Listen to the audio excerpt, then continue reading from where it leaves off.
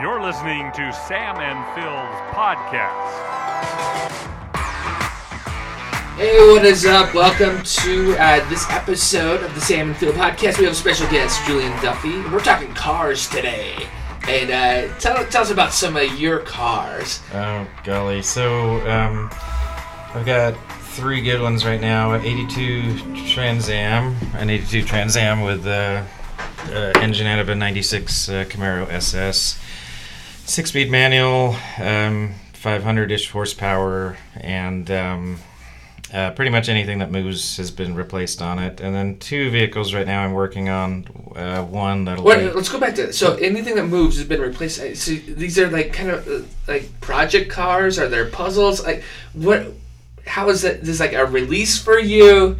Like what? Why do you work on cars? Like I know I find myself working on my van a lot, but what is the attraction to working on cars for you? Well, you could say that they're cheaper than therapy, but I love that. I think the thing is that probably once you realize how much car parts cost, it probably isn't cheaper than therapy. But I like working on mechanical things because generally speaking, my day-to-day and most of life can be really complicated, but a bolt usually goes in one way and comes out the other, unless it's rusted, in which case it might break. But other than that... And I think that's the same attraction for our friends who are into math. Like, there's no... It's black and white. Like, it either works or it doesn't in this equation. And we just find that release through working on cars or building stuff, I guess, too. You've done some home improvement projects, but your cars. Let's continue with that. So, what are your cars, and what's your favorite car? Oh, well, the favorite one is still the Trans Am. So my dad bought it when I was 10, and Knight Rider had just come out, and it looks like Knight Rider. So for a good 3-4 months, I was the coolest kid in the neighborhood because my dad had Knight Rider. Kit. And then, of course, you go so many years down the road and you realize the thing is actually kind of a piece of junk. Oh, really? Built, what they say is built on a Thursday when, people aren't too happy about the weekday and their hangover's worn off or whatever. And so it wasn't built very well, but that's why when time came, I just decided to take any of the mechanical skill I'd got through the Navy and just put it together. So that's where changing out the engine and the transmission, the driveline, the rear end, the brakes, everything, suspension, it just became kind of a cool way. And when I built it, I actually was changing careers. I got out of the Navy, and I was actually studying at that point to be a teacher. So it just gave me a way to not think too much about, just the day-to-day grind, I think. And you went through a transitional period where it's never been easier, I would say, because of the internet and YouTube and Google. But when you started, it was is it Chilton? What were those books? And where were you getting the knowledge to fix this car, or was it you were just born with the ability? Yeah, it was Chilton. Chilton. Yeah, and then there's this big manual. It's like 600 pages. It was the Firebird service manual. I still have it. It's this big silver book. And then also the idea of you just took it apart and prayed that, you might be able to put it back together when you're done. So you'd always have a few leftover bolts here or there, and you'd realize, well, if it hasn't fallen apart by now, maybe it didn't need them to begin with. Or waiting in line at O'Reilly's or AutoZone and just chatting it up with people. Oh, this is what's going on. There was a real social interaction previously to that. And I think you still get that, though. But now I don't know, but I'm waiting on the part. Yeah. They deliver it right to your house. You go on Google, and you're like, oh, I need that. And so they still had O'Reilly and Advance and AutoZone and all those things, and the computerized system was there. It was just slower.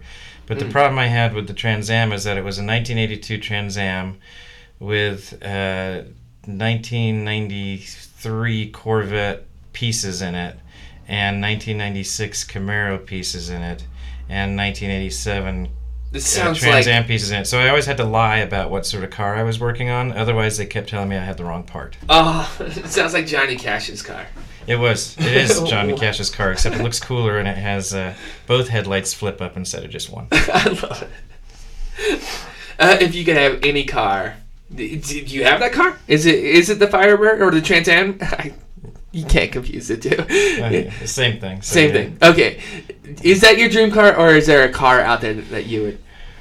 Oh, well, I mean, if you're going to have a true dream car, I just like kind of fast cars. So it'd be really nice to have a Porsche one of these days, or even buy a really old, miserable Porsche that no one likes and do something crazy to it. But I, once again, those cost too much money. So I'll settle for just making cars that nobody really thinks are cool into something cooler. That's exactly me. My dream car, 72 Buick LeSabre, because you climb, and that was a boat, and it had a huge engine. You can climb in there and work on it and do your regular maintenance and modifications and whatnot. What was your car in high school? Was it?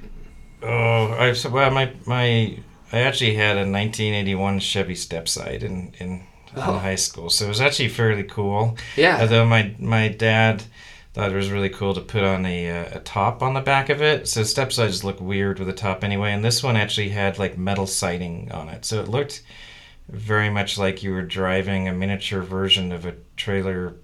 Like, I don't even know what to call it. It looked like you were driving shed? Vinyl siding in a shed. It looked like a shed attached to the back of the truck. And so I took it off as soon as I could when I was in college. But so I drove around with that. And then when I was in school, we were heading out, some of my buddies, and I'd left the back unlocked, and a couple of girls had decided that was a great place to smoke cigarettes. So they were hiding out in the back of my truck smoking cigarettes.